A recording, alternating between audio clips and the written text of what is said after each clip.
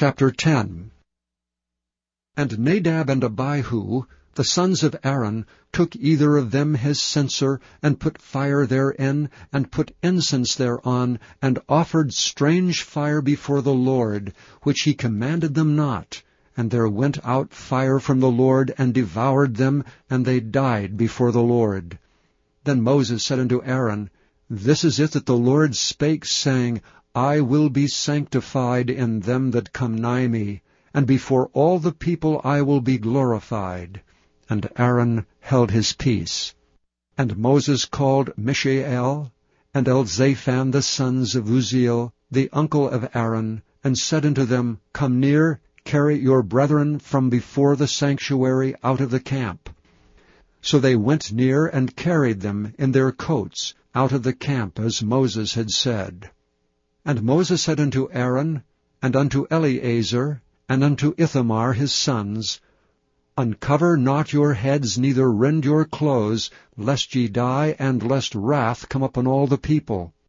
But let your brethren, the whole house of Israel, bewail the burning which the Lord hath kindled. And ye shall not go out from the door of the tabernacle of the congregation, lest ye die, for the anointing oil of the Lord is upon you. And they did according to the word of Moses. And the Lord spake unto Aaron, saying, Do not drink wine nor strong drink, thou nor thy sons with thee, when ye go into the tabernacle of the congregation, lest ye die.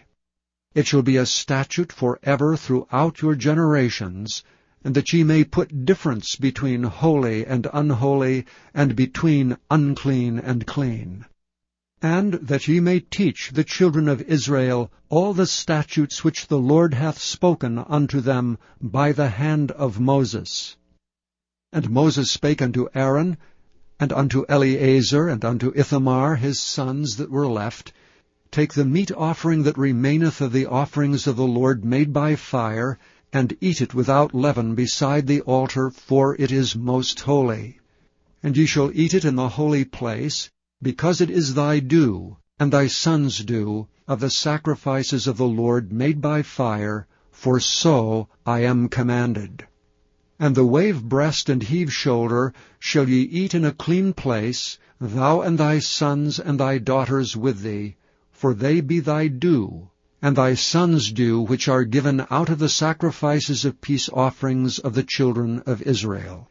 The heave shoulder and the wave breast shall they bring with the offerings made by fire of the fat, to wave it for a wave offering before the Lord.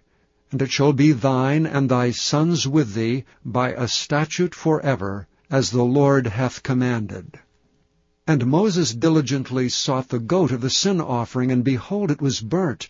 And he was angry with Eleazar and Ithamar, the sons of Aaron, which were left alive, saying, Wherefore have ye not eaten the sin offering in the holy place, seeing it is most holy, and God hath given it you to bear the iniquity of the congregation, to make atonement for them before the Lord? Behold, the blood of it was not brought in within the holy place. Ye should indeed have eaten it in the holy place, as I commanded.